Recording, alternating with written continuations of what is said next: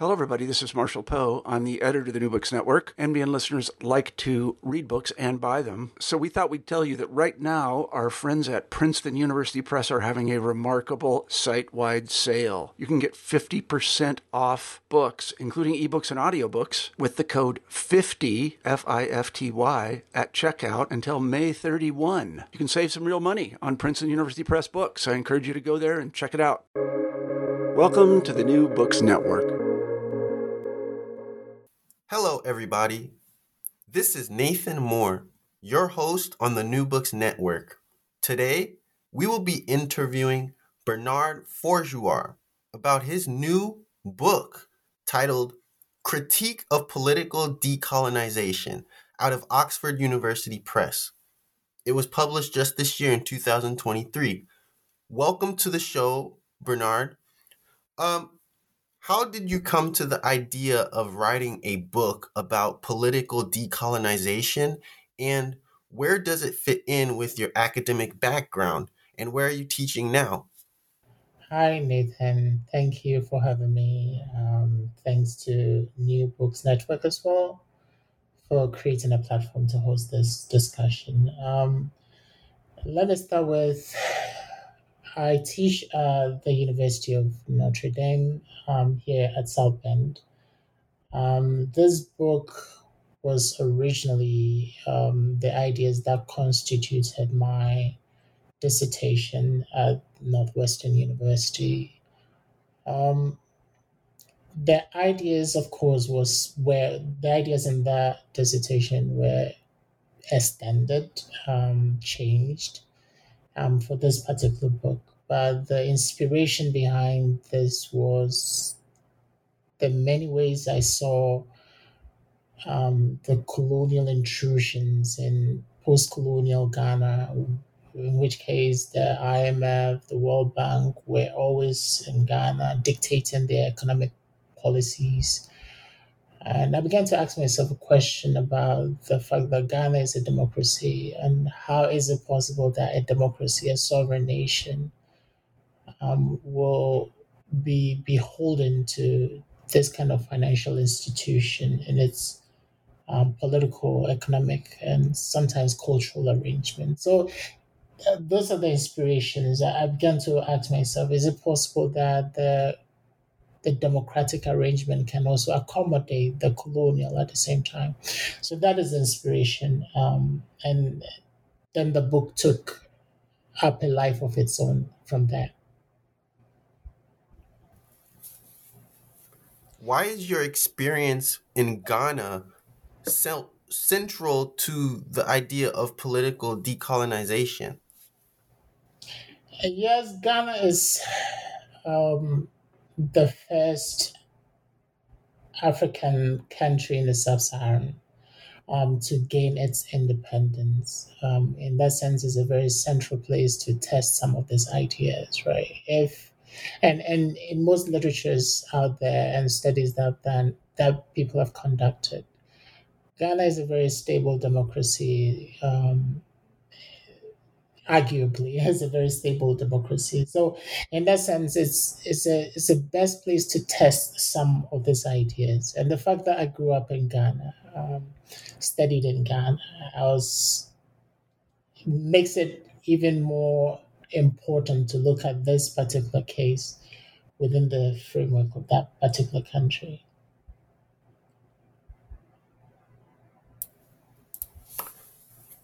And have you ever been to Gabon or Sierra Leone? And what do you think of those nations? I've not been to Gabon and Sierra Leone, but um, the argument I'm making in this book can be applicable to both conditions, right? I'm sure we'll get into this later, but the idea that the colonial folds itself into the dictate of this kind of democratic determinations of these countries who were independent. I think it's applicable to most post-colonial states. So yes, of course, Gabon and Sierra Leone reflects very much in the kind of theory I'm trying to develop around. the intersection between sovereignty and colonialism that collides into each other.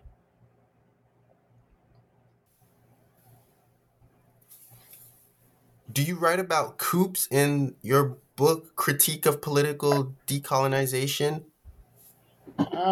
There's a chapter in the book about colonial neoliberalism. There, I talk a little bit about coups. But this argument is meant to demonstrate ways in which the IMF and the World Bank conditionalities in these countries are persistently producing conditions that makes it possible for coups to happen, right? Um, if you want me to go into detail a little bit, this idea that when you borrow money from the IMF and the World Bank, which is a structural adjustment program, um, there are certain conditionalities that are applied to this nation. There's austerity measures, right? Removal of subsidies from public sectors, liberalizing trade within those countries, devaluation of currencies. All these things creates economic hardship. I think Stiglitz has documented some of this hardship that are produced through some of this economic conditions that are placed on these countries. And that makes the environment rife for some of this dismantling of this kind of political arrangements in these countries. Right. So yes, in a bit I focused on coups in my um in my book. Can you explain for the New Books Network audience what you mean by ontological structure of colonialism?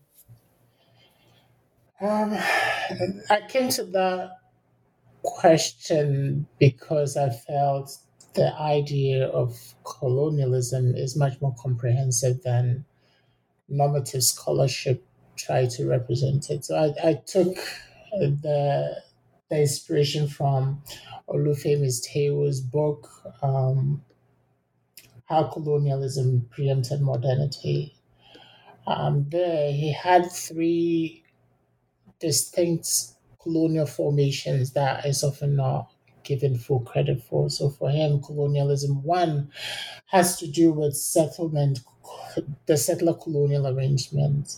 Colonialism two has to do with exploitation. And then the colonialism three has to do with the combination of both settler colonial arrangements and exploitative colonial arrangements. Colonialism one was specific to places like the US, Canada, and Australia, while the second form of colonialism, which is predominantly exploitative, was specific to cases like most post colonial African countries and um, the Caribbean and India, for instance. The third one is actually specific to somewhere like South Africa. So together, the idea of colonialism is much more expansive than we often made it, and as well in these formations as well. I was also talking about ways in which colonialism is expressed in direct forms and in other places indirect forms. Indirect forms in British colonial holdings, regardless of which kind of colonialism was taking place there, and francophone countries were more direct in that sense. So when you when you put these formations together in this direct and indirect ways, you have a very complex system of colonialism that I was trying to interrogate in the book. So for me, ontological structure of colonialism is trying to account for the many variations that constitute this idea of colonialism. In your critique of political decolonization, you write about performance. What do you mean by performance? Um, Performance in Okay, I was playing this in this way. My investigation was in part inspired by an encounter I also had at the University of Ghana, Legon, where I watched this play, A Land of Million Magicians. It was written and directed by Mohammed bin Abdullah. Very, very fascinating play. And it offered a critique, a very interesting critique of the IMF and the World Bank and their intrusions and their capacity to create very uncomfortable conditions for people in a place called Nima in that play. There, that play made a very big impression on me, and for so long I was trying to find a way to explain it. And not until I had the opportunity to write the dissertation that I had to draw from my interdisciplinary background to put this kind of ideas into it. So, in that sense, the idea of the stage and the ways in which the stems were performed were quite important for me. But on the other hand, um, somebody like Jacques Derrida, for instance, explaining the Declaration of Independence in the US, had to use the idea of performativity to explain it. And by performativity, he meant that the Declaration of Independence performs that which it says, right? So it's not up to um, conversation. It says what it means, it performs what it means. It's not constative, in which case you can say that, well, the Declaration of Independence is a proposition and we can either reject or accept. It's making a performance on it. So for me, if the foundations of nations, like the Declaration of Independence, the Grant of Independence, announces their own presence in this kind of performative way, I think it's useful to think about that and the implications for that kind of idea. So that is how the idea of performativity came into my conversation. Is there a section about apartheid? Is that an isolated event in history? It's Let me give you a background to this idea and how I get into that. Okay, so for instance, um, the idea of self determination, for instance, um, it was structured by the UN as antithetical to colonialism. Right, that's fine. So the charter, the UN Charter on decolonization, for instance, affirm self-determination as antithetical to that. In that sense, it collapsed. Remember what I talked about when I talk about the ontological structure of colonialism. It collapsed that the varying expressions of colonialism into just one specific form, which is the settler colonial arrangement. So, in that sense, the UN Declaration of Independence excluded from every other consideration other forms of colonialism that exist elsewhere. So resolution 1514 and resolution 1541, for instance, affirm self-determination or self-governance as a way out of the colonial bind. Um, Putting that aside for a minute, at the same time, the UN also made sure that the idea of colonialism is quite distinct from what it calls apartheid. Specifically, Resolution 2625 made that distinction. And for me, that is quite important. Important in the sense that if apartheid, which is also colonial formation, is excluded from what colonialism means, it means that it cannot be resolved by this UN declaration as such. Right? So immediately all other conditions that resemble the case of apartheid cannot be remedied under the UN declarations, the UN Charter, sorry. Um, but if you look carefully at the structure of the ontological structure of colonialism in that sense, you realize that by excluding um, South Africa and the apartheid system from this kind of consideration, it also excludes other settler colonial arrangements, right? Because in those cases, we framed the question of independence as internal, also, or a racial condition. In that sense, we affirm the colonizer or the settler colonial people as part of the body politic in those kind of conditions. So, if in fact the idea of self determination is constituted to negate the colonial in its settler form, apartheid eliminated that possibility. And that's it. So now the instrument that has to be used to remedy colonialism, which is self-determination, is not redundant because it cannot negate the colonial in its exploitative form, because that is not how it was structured um, to do, to exist. Okay, so let me put it another way. If, for instance, you have a settler colonial arrangement, and that country has to be liberated through self-determination. It means that the people, the original people, the natives of that land will have to retain authority over their own land, and the settlers will have to leave. By in structuring apartheid as different from colonialism, it made it possible for the people who occupy the land as colonizers, as part of the body politic. And this made sure that the colonial persisted within those frameworks. I hope that makes sense.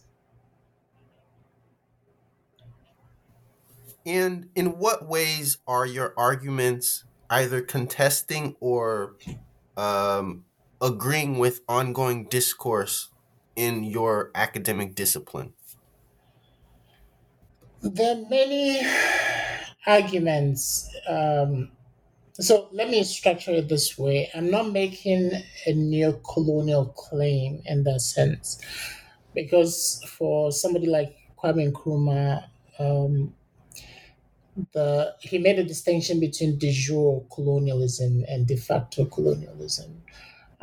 For him, the de jure colonialism is the political colonialism that was eradicated by political independence. So for him, the political is liberated, is extricated from the colonial in that sense.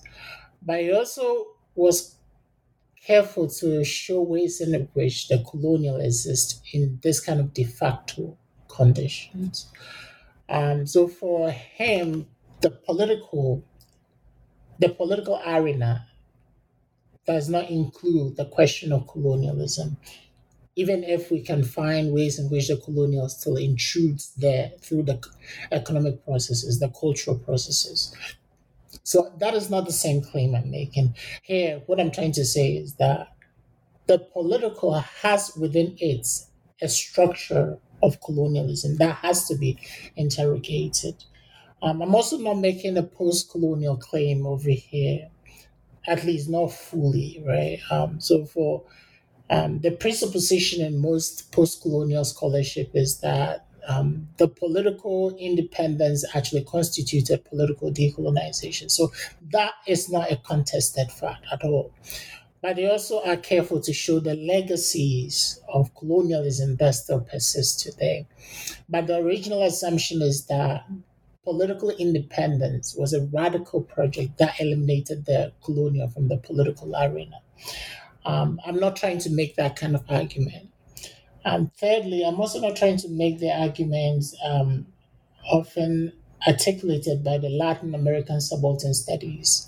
The idea of coloniality for them is distinct from colonialism.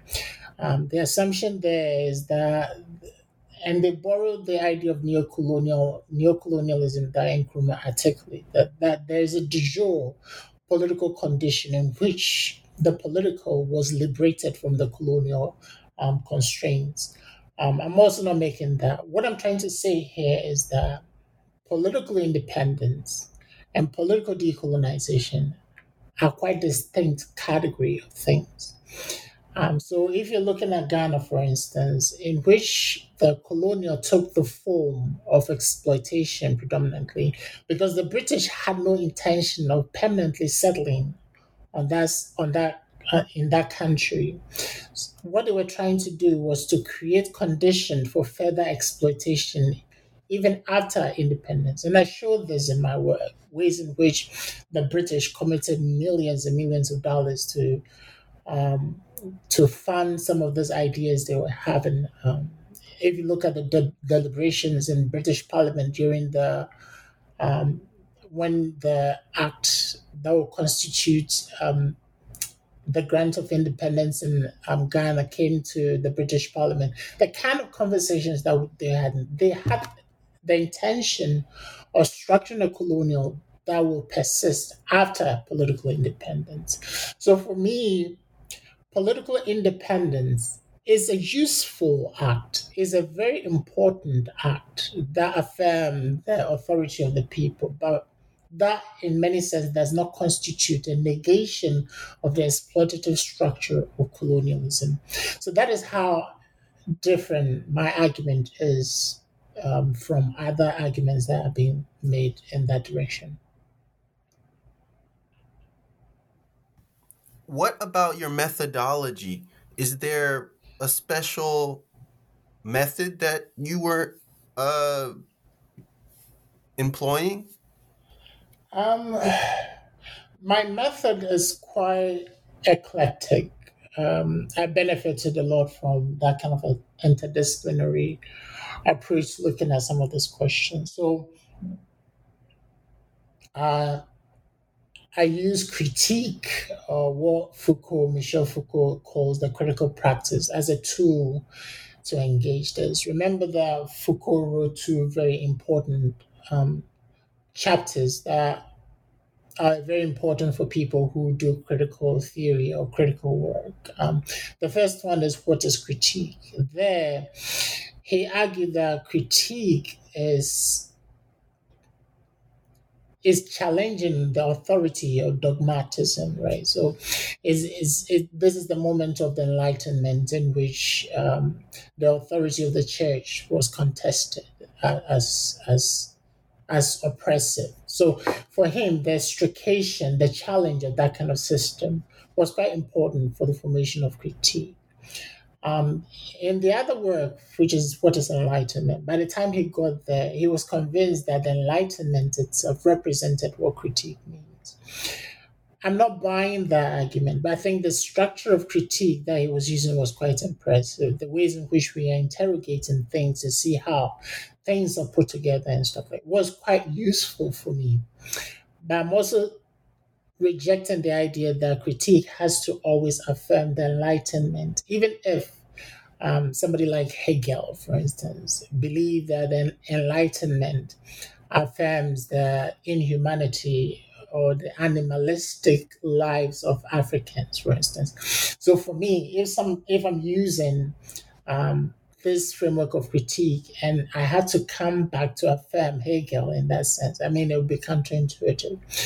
I think Judith Butler's idea that critique should lead to this moment of desubjugation or poesis, I think was quite useful to me.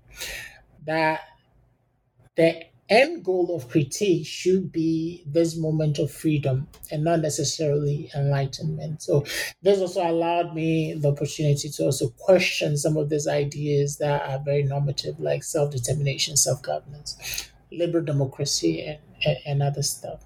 So that is the methodological approach I'm using. I'm also very um, careful to show ways in which um, theory in my work is not just to affirm any particular theoretical positions per se, but use theory to um, do the work of methods, right? So I use a very eclectic framework of theories where I was using them when useful and rejecting them when they are not. I think this way it allowed me that kind of flexibility to escape the constraints of normativity. I think that is the approach I use in my work. And it's also it's not the same way we do theoretical work per se, because I use a lot of archival work as well, um, to create a historical background to which I'm drawing my critical reference at the same time. What scholars or persons more generally influenced your approach that you haven't mentioned already? Oh, there are a lot of them. I think Adam Getachew's work on world making after empire was quite interesting, very, very um, engaging. And I took some of the questions she posed in that book very, very seriously. Um, at the end of the day, we disagreed on what colonialism means and whether self determination could solve the problem of colonialism in Africa. She believes that self determination and the nationalist movement in Africa actually transformed the world system. Um, I would not disagree with that. I think there was a fundamental shift in the international system, but my argument is that not all transformations are negations of the colonial. And I think about it this way: if you give birth to a child and the child grows up into a teenager, you don't announce in an obituary that the child is dead. The child has just evolved. So transformation can be an evolution in the colonial process. Um, and so this is the kind of things I was trying to challenge there. But the work was really, really useful for me to think about the history of self determination, specifically in Africa. Gary Wilder's book on freedom times was also very useful.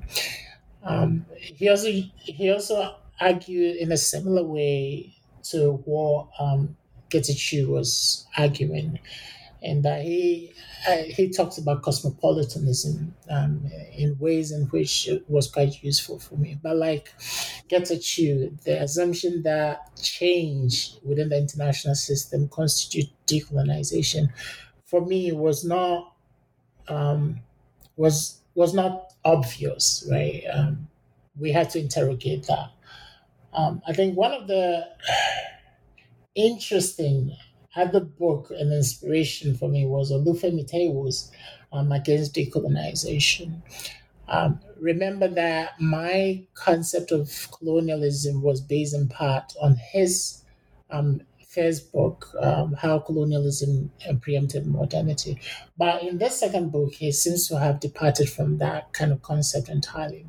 So, in the Against Decolonization, for instance, he was affirming that agency of Africans should be taken seriously, and that moment of agency constituted decolonization. Agency is just like self determination. And for me, colonialism can transcend the boundary of agency. And I showed that in the book, ways in which the idea of indirect rule, for instance, simultaneously affirmed the agency of this um, local political arrangements, while at the same time, those local independent political arrangements were circumscribed, their authority were circumscribed by an overriding colonial determination. So you have here a classic case of where agency operates, and at the same time, the colonial supersedes that kind of authority. So I'm in conversation with all these ideas, showing ways in which we should be thinking differently about colonialism and its impact even now. Were there any challenges or limitations for you that you encountered? Of course, the challenges the challenges I think most people face when they're doing this kind of work is the structure of normativity. Remember, I have to use the same concept that are normatively defined. I think about it this way, right? The something like the word, for instance, like student, for instance, within it is a structure of governance that we don't really pay attention to. So when you classify somebody as a student, you're also constraining their ability to perform in any other capacity except for the capacity as a student, right? So every language, every word has a system of governance built into it. So the ways in which the UN, for instance, defined colonialism forced other forms of colonialism outside the framework of colonialism itself.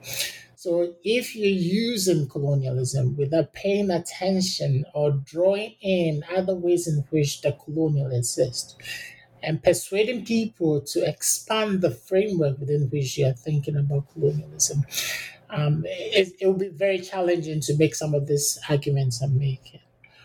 So the first constraint on me is language itself, the language I have to use to express what I want to express. Also, the theories I'm trying to use themselves have normative histories that I have to be very careful about, right? I'm talking about democracy, I'm talking about freedom, I'm talking about justice.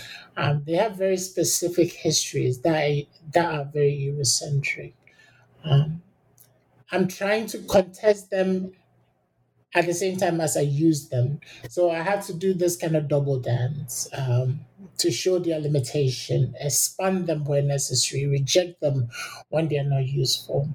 Um, so yeah, those are very challenging things to do in this kind of work that I was able to produce. How extensively do you engage with historical or contemporary sources? And so, what's the credibility of your research materials? Yeah, I was very careful to establish the historical framework within which I'm working. Because, like I said, some of these theories have a very Eurocentric origins and implications that if you have to deconstruct or interrogate or even critique them, you have to set up a historical framework to force a different understanding of those concepts. So, for me, a chapter on indirect rule was very, very important, right? Which was based on the history of indirect rule, the ways in which um, ideas of governance over colonial or the colony was structured to implicate the idea of self-determination and colonialism, self-determination and colonialism simultaneously, for instance, challenges our ideas and ways in which we separate the two in contemporary literature as separate or as discrete.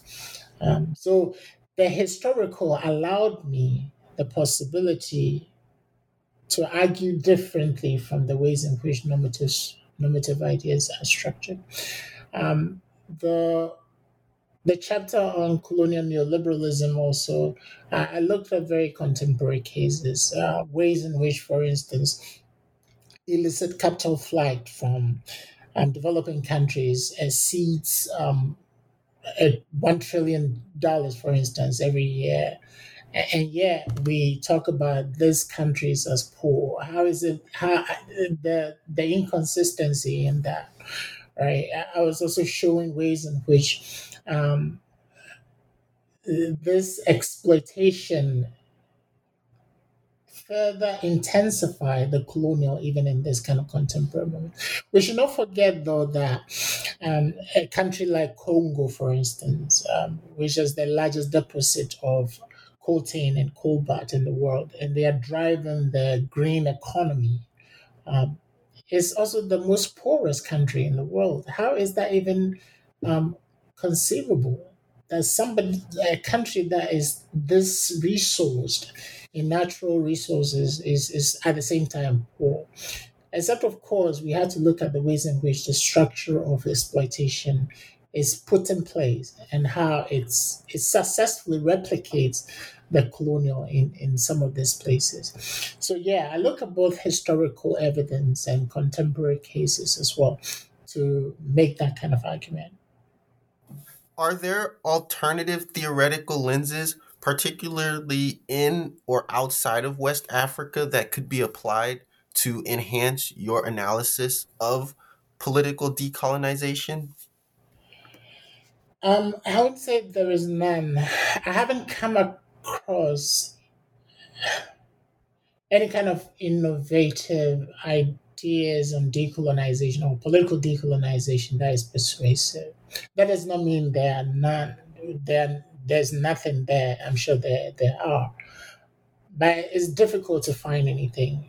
Right? So I like what the Latin American subaltern studies are doing, but the fact that their work is based on this kind of fundamental presupposition that the political or what they call the de jure political decolonization is already accomplished, I think it makes it difficult to accept some of these arguments over there, but very much useful. Um, does that make sense? Yes, very much so. Okay, so now what about the practical implications of your arguments, whether for policymakers or everyday life? Yeah, I think this is quite important. So for me, I think where these ideas will be useful is the ways in which we have to think differently about democracy, right?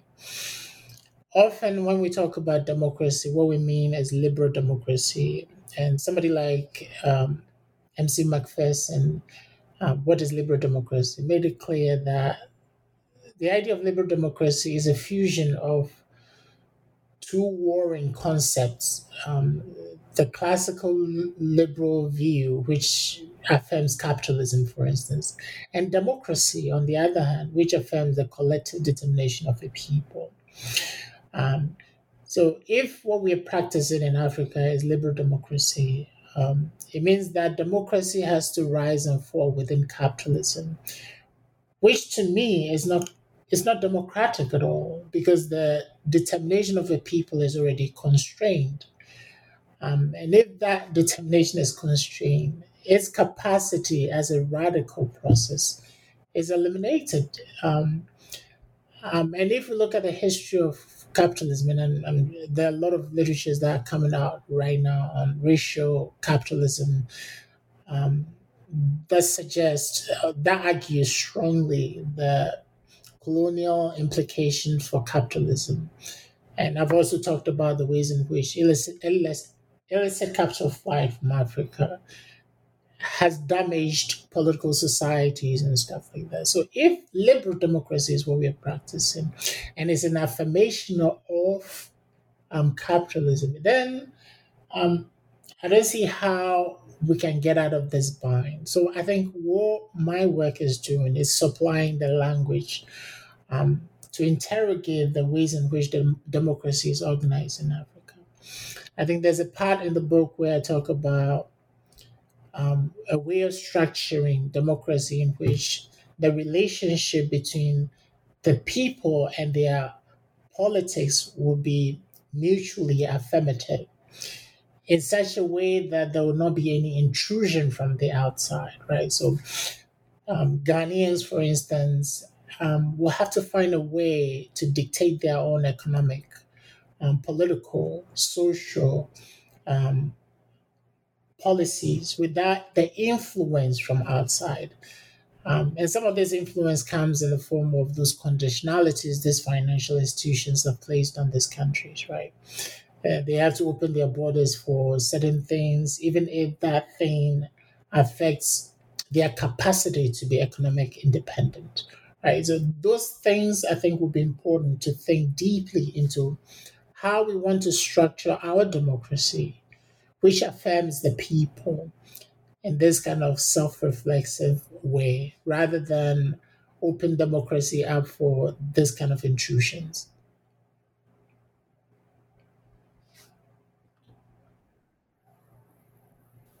Do you see opportunities for further interdisciplinary collaboration in the study of political decolonization?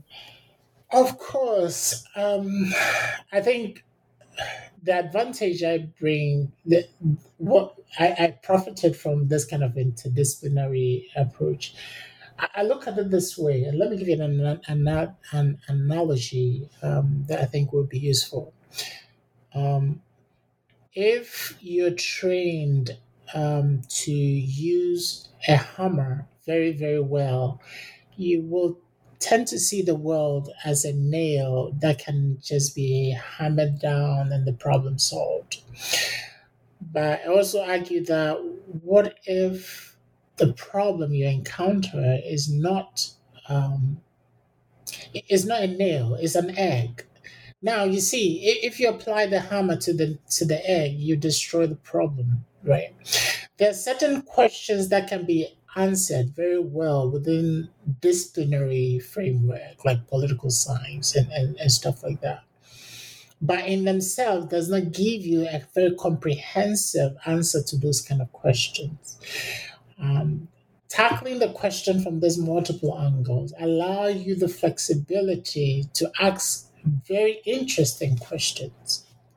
And I think that is what is useful here.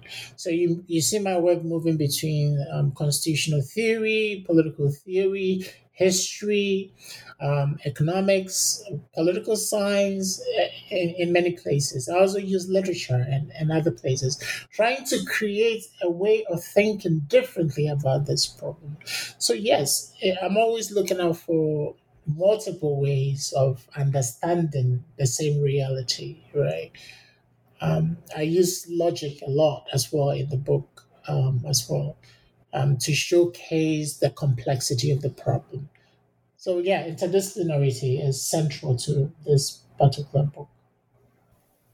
Who do you believe is the primary audience for critique of political decolonization, and how accessible is it for a diverse readership? The book was originally written for multiple audiences. First, I wrote it for people who are interested in the application of this critical practice to some of these settled arguments, right? So, for instance, the idea of self-determination, for instance, is settled in normative theory as a negation of colonialism. Um, so, people who are willing to learn how to use the critical practice to challenge this kind of settled argument, to see how this argument came to be settled, for instance. I love Jacques Derrida's idea of undecidability. Because if you look at the genealogy of some of this concept, there was a moment in their history where the meaning of that thing was not that settled. It has to be settled. And the way in which we settled some of these arguments was through the demonstration of power or colonial authority to settle certain arguments. So people who are willing to engage with this kind of critical process, I think will benefit from this. It also will benefit people in Latin American subaltern studies who are thinking deeply about the decolonial term and this interesting way. We also benefit from this. If not for anything, it will offer a perspective that perhaps has not been considered within those framework. Um, I also think that people in post-colonial studies will benefit greatly from this. And I'm not just saying that scholars alone, but students, both graduate students and undergrads, will benefit from that. The book is quite accessible, I think. Um, it's very theoretical as well, but very accessible. What areas require further or future exploration, and do you plan on doing some of that future research?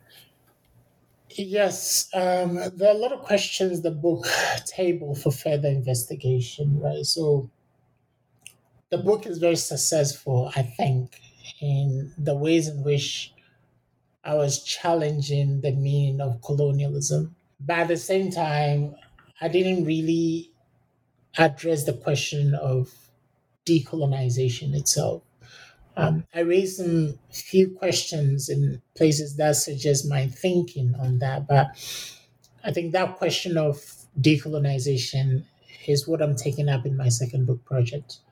Um, I'm thinking about decolonization within the framework of democracy, and then that will also reorient the democratic theory differently than is often projected.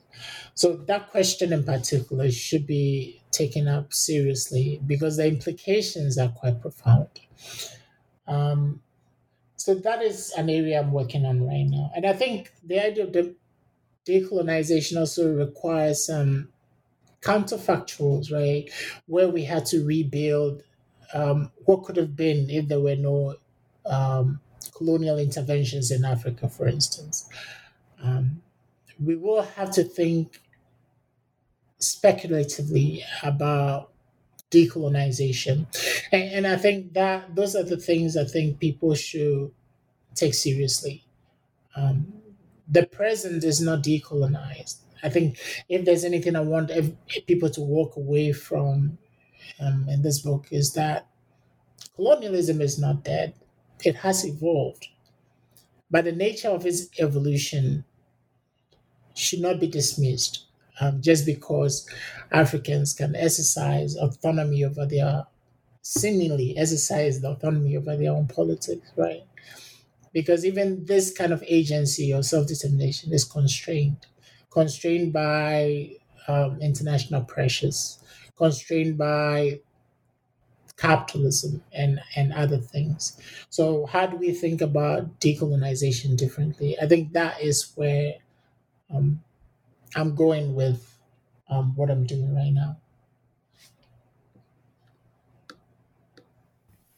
What other geopolitical events or current social movements does your work, Critique of Political Decolonization, address? Um,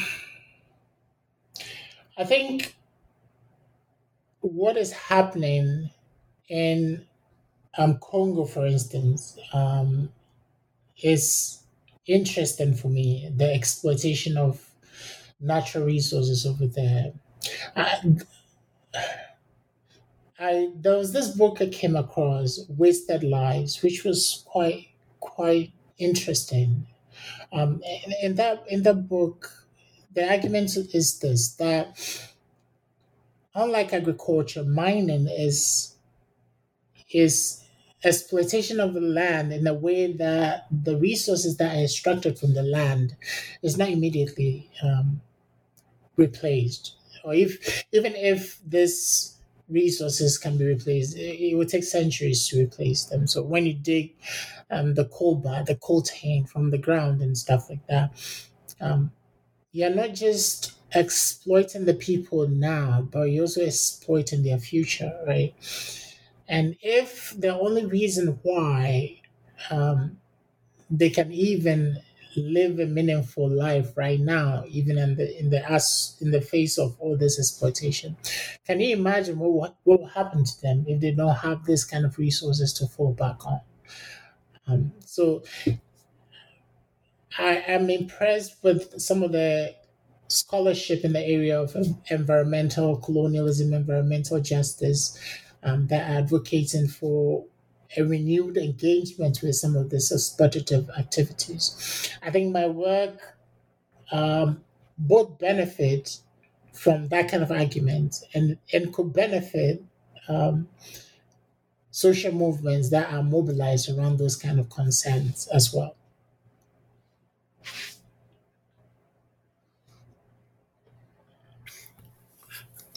And what about seminars or appearances outside of the New Books Network about the critique of political decolonization? What do you have planned? Oh, next semester will be a bit busy, and I'm also looking for opportunities talk about the book with other people who might be interested in some of these ideas. I'll be at Northwestern next year discussing my work with a global theory workshop over there. I'll be at Ohio University, Ohio State University, Indiana University talking about the book. Likely will be at Rice University as well. So I'll be in multiple spaces talking about the ideas in the book, and I'm also open to having conversation in other places as well. So by all means, people should reach out if they want to talk more about these ideas. Any final thoughts for the New Books Network? I think this is a very, very lively and engaging space to challenge assumptions and um, be exposed to works that are out there. I like the space. I always come to the New Book Network to um, gather new thoughts on things. And I'm happy that I had the opportunity to talk about my book on this network. So I'm grateful. You listened to an original podcast recording of the New Books Network and your host, Nathan Moore. Our audience can thank Bernard Forjwuor for discussing his new publication titled Critique of Political Decolonization out of Oxford University Press. Subscribe to get more episodes like this one from the New Books Network.